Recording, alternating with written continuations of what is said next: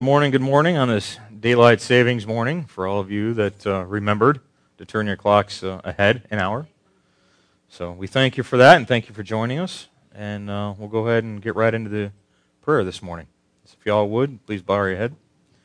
Thank you, Father, for this time together that we have to worship you, to learn more about you. We thank you, Father, that the Word is Jesus. And the Word is within us. And so is your Holy Spirit. We thank you for all of that. We thank you for everything you've done for us. And we sow this time to you. In Jesus' name, amen. So we're going to talk about the King and his kingdom.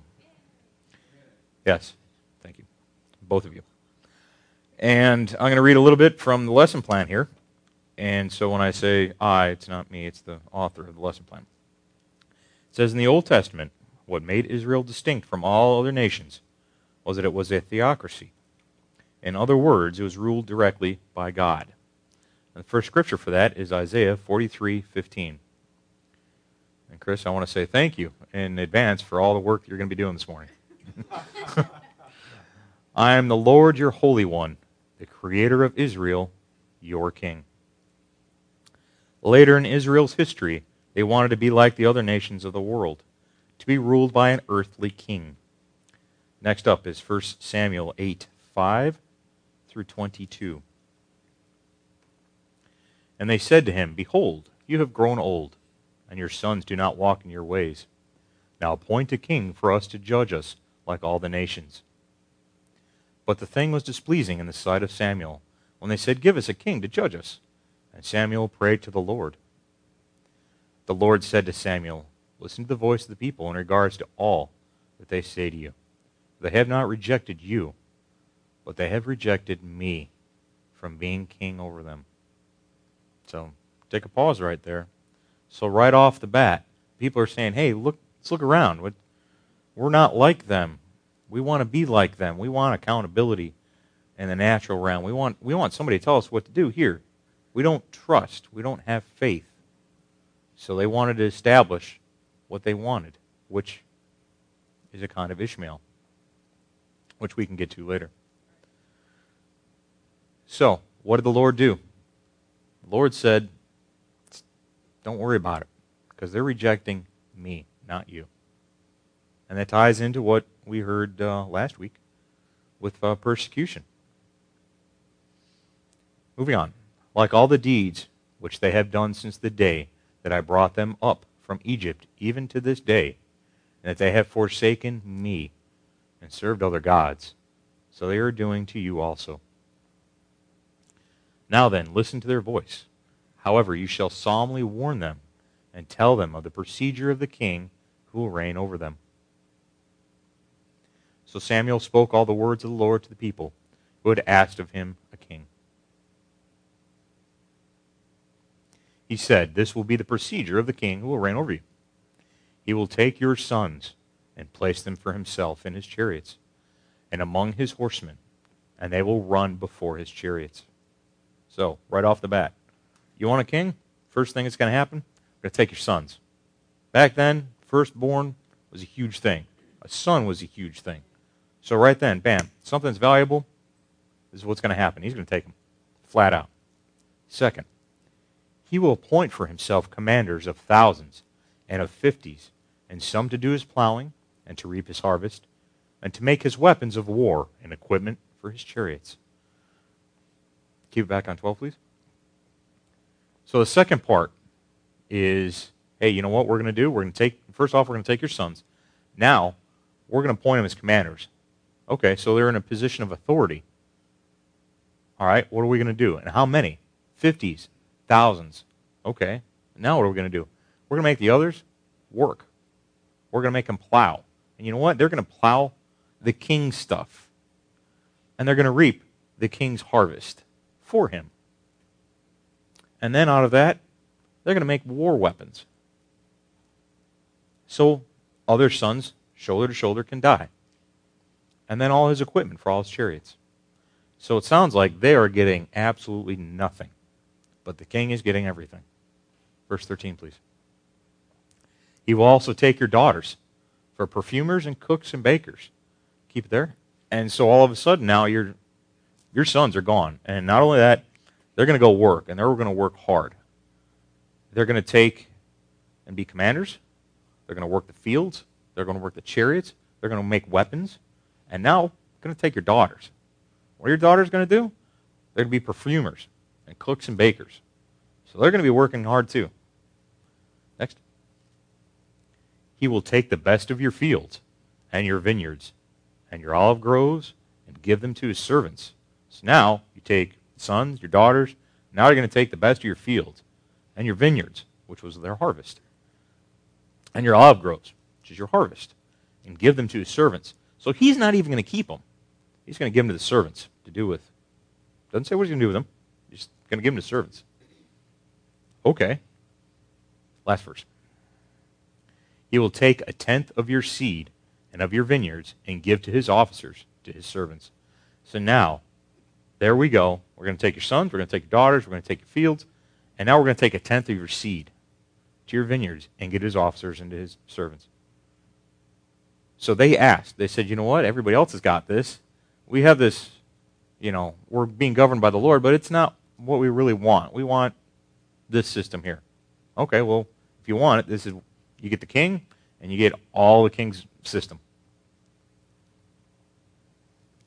So God granted their request and chose for them a king named Saul.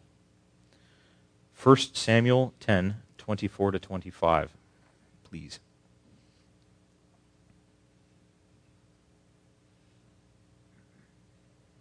Samuel said to all the people, "Do you see him whom the Lord has chosen? Surely there is no one like him among the people." So all the people shouted and said, "Long live the king!" Then Samuel told the people the ordinances of the kingdom, and wrote them in the book, and placed it before the Lord. And Samuel sent all the people away, each one to his house. So Samuel says, okay, this is what's going to happen. And the Lord says, okay, you know what? I'm going to give you what to do. Bam. It's in a book. So now the king reads the book. And I got some notes here. Nope, not yet. That will be later. And you have a book. You have this book that says, okay, this is what I need to do. So it's a helpful thing, but it's still another governing tool. So you take God out, and now you want to set up this rule. So God has, you know what, you're going to have a king that has all of this procedures. And not only that, the king now has his own procedure.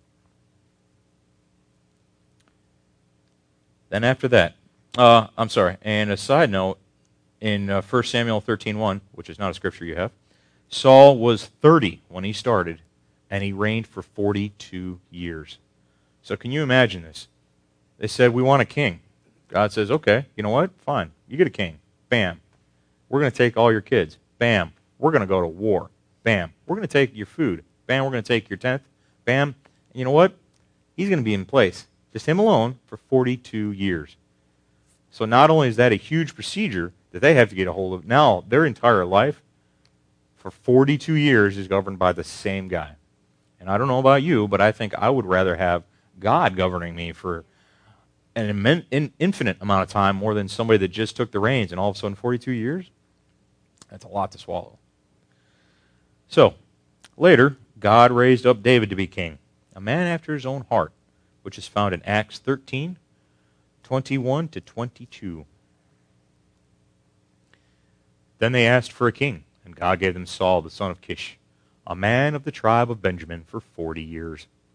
After he had removed him, because he disobeyed him, he raised up David to be their king, concerning whom he also testified and said, I have found David, the son of Jesse, a man after my heart, who will do all of my will. And then 1 Kings 15, 3 through 5, please. He walked in all the sins of his father, which he had committed before him, and his heart was not wholly devoted to the Lord his God, like the heart of his father David. But for David's sake, the Lord his God gave him a lamp in Jerusalem to raise up his son after him and to establish Jerusalem. Because David did what was right in the sight of the Lord, and had not turned aside from anything that he commanded him all the days of his life. except in the case of Uriah the Hittite. But we don't. That's a rabbit hole we're not going to go down to. But you can see that the lineage of, okay, here's the first one, and then, I was incorrect, it's 40 years. And then all of a sudden, bam, David, a man after God's own heart. And what does he say? He had not turned aside from anything that he commanded him all the days of his life. I just want to take a second and let that sink in. So can you imagine, not only has the big procedure of now we have an earthly king over us, but you're still governed by the Father, well, at that time, God as well. And David didn't do anything wrong. So imagine being in that, your world is turned upside down, and you're still obeying God. And not only that, you're doing it to such an excellence that God says, you know what? Out of everyone, he's a man after my own heart. He is somebody right there that is doing exactly what I want him to do and how I want him to do it. That's just something for all of us to kind of ponder and think about, and on how we can emulate. It's a biblical example of what excellence looks like right there. Moving on. The king was to be the visible representation of the invisible God, which is Deuteronomy 17:14-20. When you enter the land which the Lord your God gives you, and you possess it, and live in it, and you say, I will set a king over me like all the nations who are around me. You shall surely set a king over you, whom the Lord your God chooses, one from among your countrymen, who shall set as king over yourselves. You may not put a foreigner over yourselves who is not a countryman. Keep it there, Chris. Right there, you look at it and go, okay, how does that apply to us? Well, right there, it shows you how important voting is. It shows you right there how important electing your official is in this country. So it's biblical right there. And I mention that because Tuesday is voting day. For those of you who have not voted early. So, again, it's biblical. It's not saying who. That's between God and you. But doing it is absolutely biblical. Thank you, Chris. If you go on to verse 16. Moreover, he shall not multiply horses for himself, nor shall he cause the people to return to Egypt to multiply horses, since the Lord has said to you, you shall never again return that way. 17. He shall not multiply wives for himself, the king, or else his heart will turn away. And so that's bad. Nor shall he greatly increase silver and gold for himself. 18. Now it shall come about when he sits on the throne of his kingdom, he shall write for himself a copy of this law on a scroll in the presence of the Levitical priests. It shall be with him, and he shall read it all the days of his life, that he may learn to fear the Lord his God by carefully observing all the words of his laws and these statutes. Last one. That his heart may not be lifted up above the countrymen, and that he may not turn aside from the commandment to the right or the left, so that he and his sons may continue long in his kingdom in the midst of Israel. So right there, you keep it up for a second. Right there it's showing you that, hey, don't look to your left. Don't look to your right. Don't look at what everybody else is doing. Look at God. Always look up. When the king followed the Lord, he and his kingdom would prosper. And that's what we just read. That's what we just read where, hey, it's not the king's responsibility to go multiply his horses and his lands and all that stuff. It's God's. When the king failed to follow the Lord, he and his kingdom would go into captivity and ruin. 1 Samuel 15, 22-23, please. Samuel said, has the Lord as much delight in burnt offerings and sacrifices as in obeying the voice of the Lord? So the question there is, sacrifice is good or is obeying good? Well, it says in the New Testament that, hey, if you love me, you keep my commandments. So, obedience, right? Behold, to obey is better than sacrifice. Hey, look at that. It all ties together. And to heed then the fat of rams, which is a sacrifice. For rebellion is as the sin of divination, and insubordination is as iniquity and idolatry. So right there, it's saying for rebellion is as the sin of divination. So what does that mean? That means that disobedience it doesn't specify what level. It says disobedience. It is a sin of divination. So what does that mean? That means when you disobey God's word, the leaders he put over you, you are creating an avenue for Satan to get into. And do we really want that? No. Because our role here in our heart, just like Pastor Brian talks about, is our heart should be in the process of always being refined. Less of me and more of you. Because you have rejected the word of the Lord, he has also rejected you from being king. And I have a little note here. And it's talking about rebellion. It says, Samuel charges Saul with violating the central requirement of the covenant condition given to him when he became king. Talks about the sin of divination is a serious offense against the Lord. And you can go into Leviticus 19:26 or Deuteronomy 18:9 through 12, which we don't have, which Saul himself condemned.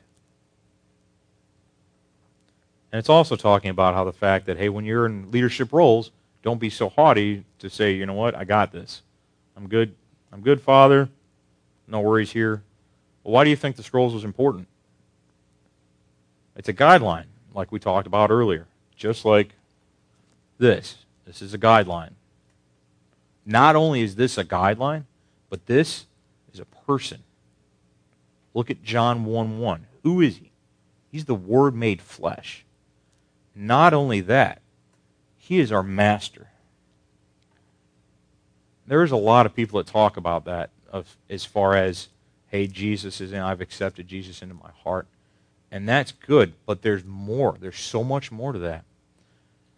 Think about this. Living Scripture. Living Scripture is here, inside of us.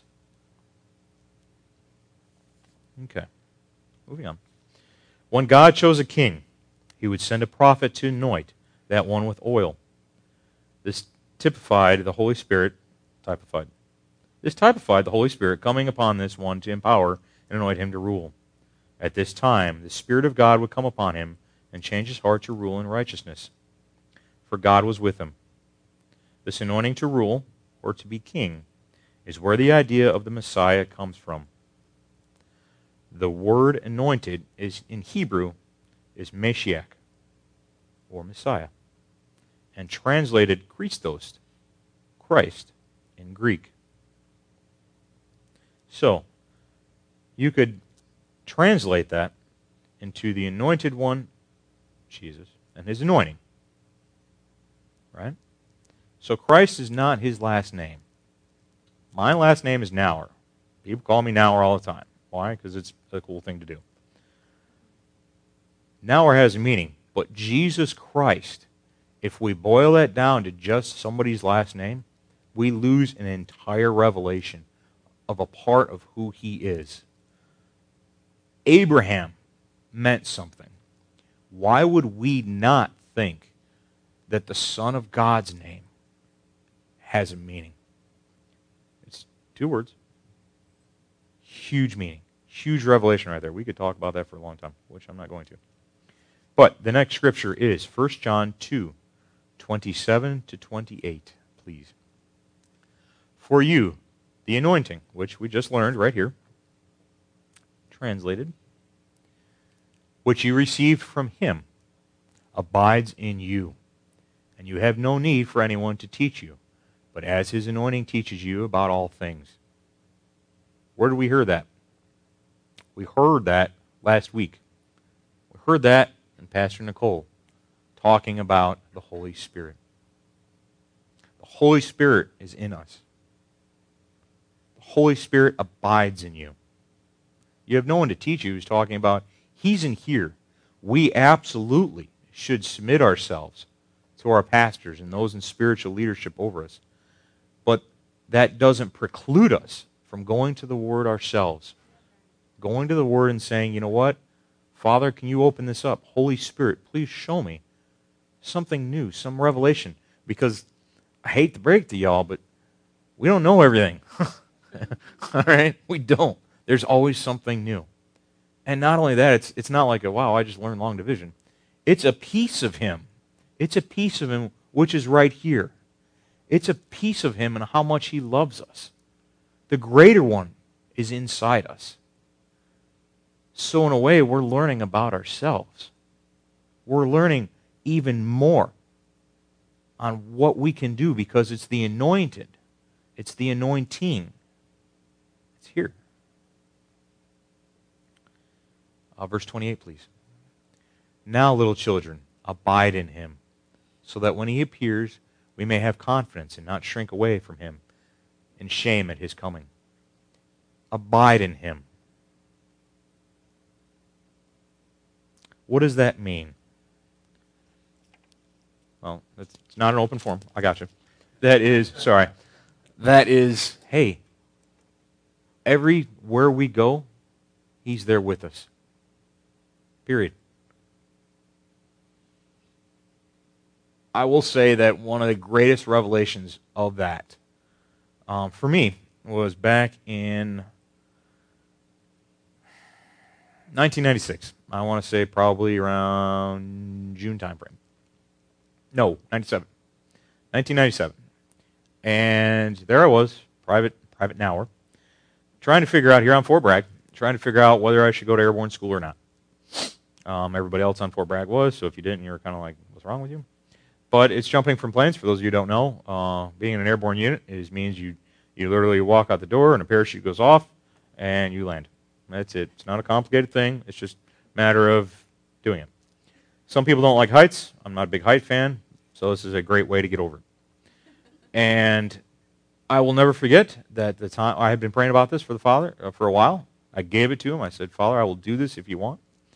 And I've been praying and praying and praying, and I was watching a teaching one morning, and the minister was talking about love. And he says, you know what? I don't care if you learned about love while you were in the 82nd Airborne Division. And the Father said, it's time. Right there. I knew it in my spirit. You couldn't take it away from me. I knew in my knower. And so that set forth a chain reaction of events, and a year later, there I am in an airplane with a parachute on my back, thinking about making my first jump. And there is no way that I could have done it without him. There is no way. The doors opened up, and there's everybody's kind of looking at each other going, you go first. I don't want to go first. You go first.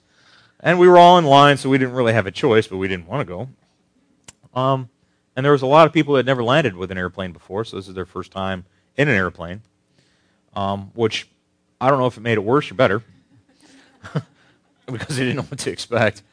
And they opened the doors up, and you get the rush of wind, and you got all this heavy gear on you, and you're up at whatever, 1,500 feet, 1,100 feet, something like that. So you're up pretty high already, and you're like, man, I don't know if I want to do this, but it's a little too late because you don't want to be that guy that stops.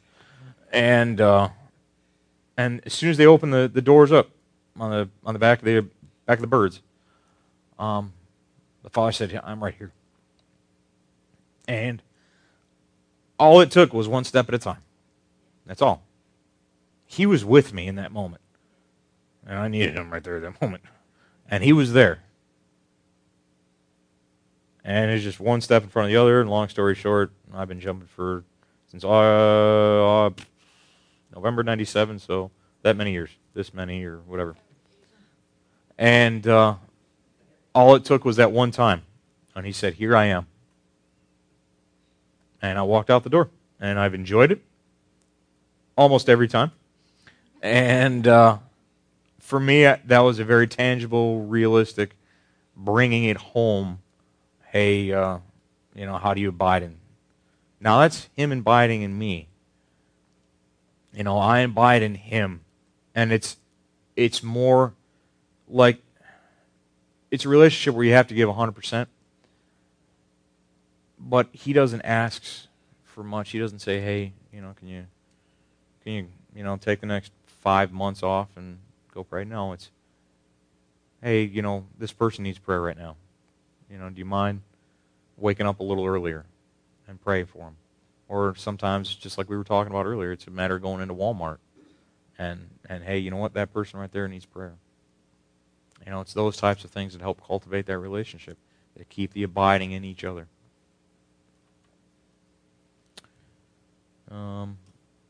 Let's see, 28. Okay. The next one is he may have confidence and not shrink away from him in shame at his coming. So next verse is 1 John 3:1, please. See how great a love the Father has bestowed on us, that we would be called children of God. And such we are. For this reason the world does not know us, because it did not know him. Say that ties into what just happened. We read at the beginning of the session was about how Samuel's they didn't reject him, they rejected God. Same thing. The world rejects God. For this reason the world does not know us. And that ties into 1 John 2:15, 16, 17, please. 15 says, do not love the world, nor the things in the world. If anyone loves the world, the love of the Father is not in him. For all that is in the world, the lust of the flesh, and the lust of the eyes, and the boastful pride of life, is not from the Father, but is from the world. Hold on for a sec, Chris. If you want to go back, please, to 15. Do not love the world, nor the things in the world. If anyone loves the world, the love of the Father is not in him. Why is that? Well, that means that we are falling under the system of creating our own king. It says, you know what? And you saw what was bad. We listed them. I went very slow so we could all see point by point, point by point. I said that 5 times. How hard it was for them. Take your kids, you're going to take your sons, your daughters, your food, your money, your land. Done, son. Sorry. So, now it says, do not love the world nor the things in the world. What does that mean? That means that the world's way of doing things, the system, you know what? I need to save up all my money because I don't know if the recession's coming. I need to do this for me or my family. Is that really our call? No, it's not. It's God's call. He is the king, not us. 16, please. Make sure. For all that is in the world, the lust of the flesh, and the lust of the eyes, and the boastful pride of life, is not from the Father, but is from the world. On 15, he talks about, right there, on 16, he talks about pride of life. That also, before I get into that, the pride of life, what exactly is that? Does God ever say, hey, you know what, pride's awesome, pride's great, we should be more prideful? No. In fact, he says the exact opposite. Do you one better? What was Satan? There you go, he was prideful. So that was the thing that turned. So that ought to be a huge indicator. Bells should be going off, whistles, red flags, whatever you want to say, on how important and how awful pride is. Period. No matter what form it takes, for no matter what reason, we should be steering away from that. Whether it's, you know what, I've got these billion degrees on the wall, which I don't, but I have these billion degrees on the wall. Look at how smart I am. Or, of course, I know these things because I have this background. I've been a computer engineer for 100 million years. I know this stuff. Stuff's easy. No. It's not. It's a matter of putting yourself in, when you do that, it's a matter of putting yourself in front and not God. James 4:6. Please. But he gives a greater grace. Therefore it says, God is opposed to the proud, but gives grace to the humble. Okay, so there we read, God is opposed to the proud. King James Version, please. But he giveth more grace. Wherefore he saith, God resisteth the proud, but giveth grace unto the humble. And amplified, please, sir. But he gives us more and more grace, power of the Holy Spirit, to meet this evil tendency in all others fully. That is why he says, God sets himself against the proud and haughty, but gives grace continually to the lowly, those who are humble enough to receive it. You can keep that scripture up, please, Chris. So you see all three different versions, so you can kind of see a bigger picture of how God treats pride. And pride says, I am my own king. Pride says, I can do this. Pride says, I need to know things because I want to be more intelligent so that way I can have less of God in my life and more of me. But He gives us more and more grace, the power of the Holy Spirit. The more we put Him as King in front of our lives, the more that opens the door to grace. The more that opens us being abiding in Him, and us in Him and He in us. And that ties into what we already read in 1 Samuel 15, 22 and 23. You don't have to bring it up, Chris. It's okay. And then in 1 John 2, 15, verse 16 again. If you would, please. It's talking about, for all is in the world, the lust of the flesh and the lust of the eyes and the boastful pride. And then in verse 16, is not from the Father, but is from the world. So what is that saying? That's also saying that, hey, I didn't give this to you. So that means you can get rid of it because you have authority over it. It's from the world. This is talking about not walking in love. Because if you're walking in pride, you're making yourself center. And you cannot walk in love if you put yourself center. Love points to God because love is sacrifice. Love says, let me suffer so you don't have to. Period. Love looks at the other person more than themselves. In a marriage, I should be putting my own self down and looking at Barrett. I should be saying, baby, I love you. What can we do? What do you want to do today? Only if God says so. We're not getting a puppy. That's what love is. And that's how we also link that into what God's, and Pastor Brian's already covered it, about what a godly marriage is. What is godly marriage? It always points to God. 1 John 2:27, please.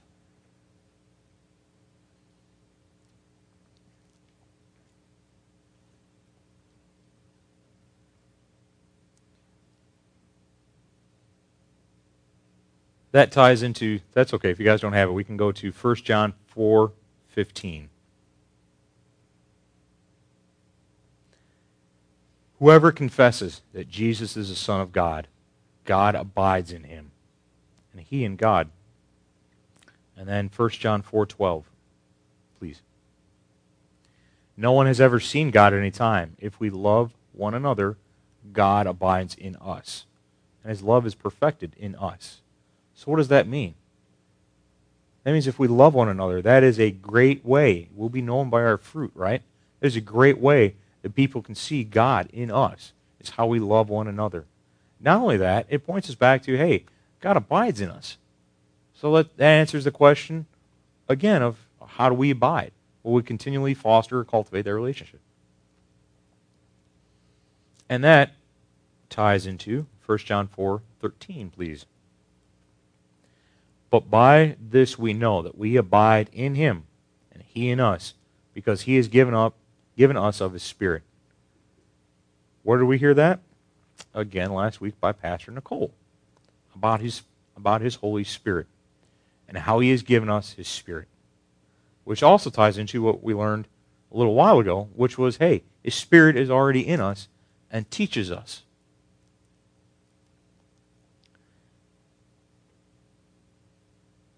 And it goes into what we just had about 1 John 2:27. And then 1 John 4:16, please. We have come to know and have believed the love which God has for us.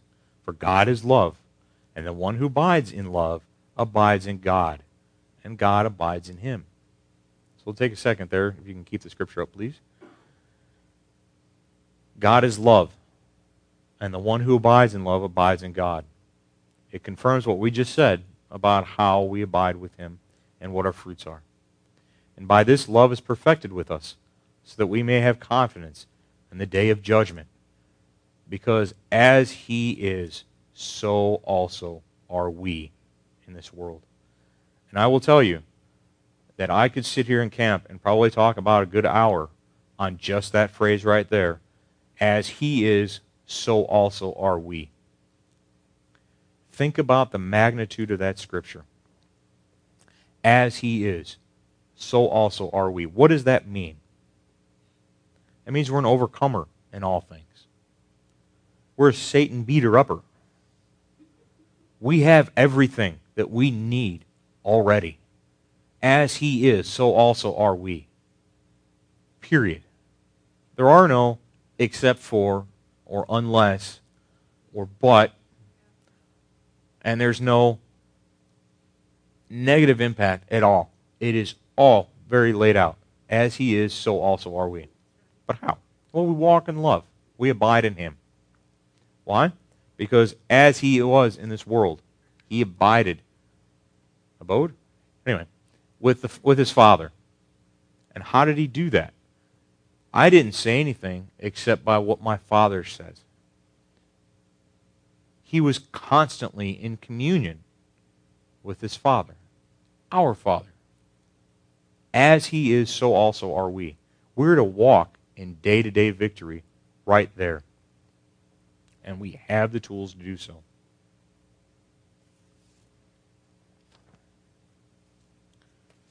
And I'm going to read you a little bit more.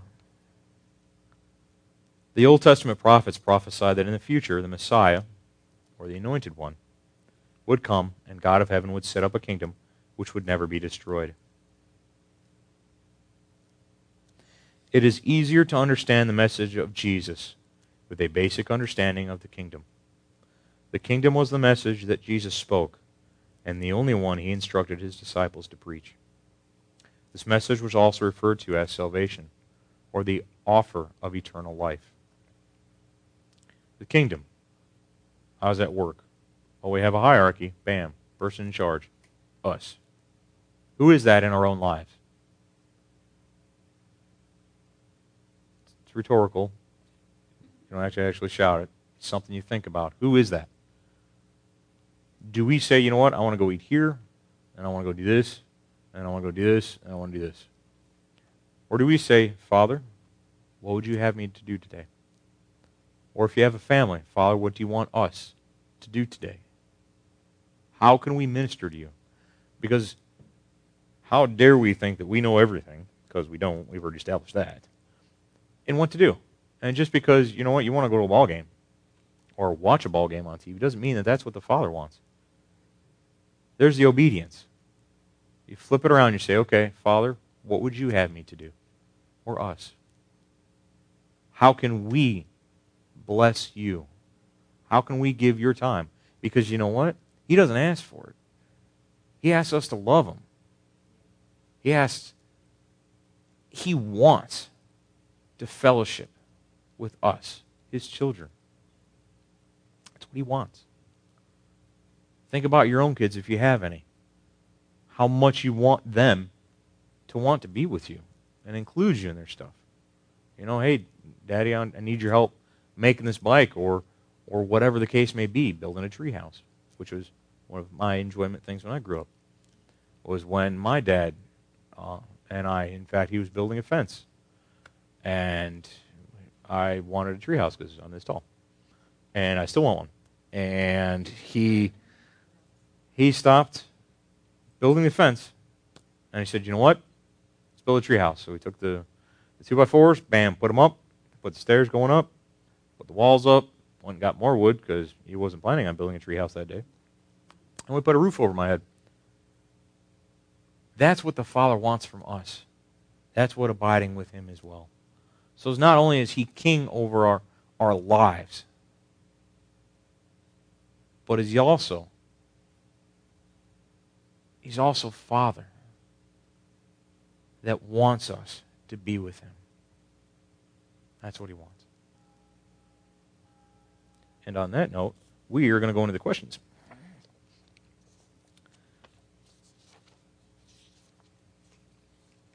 Daniel 2:44, please.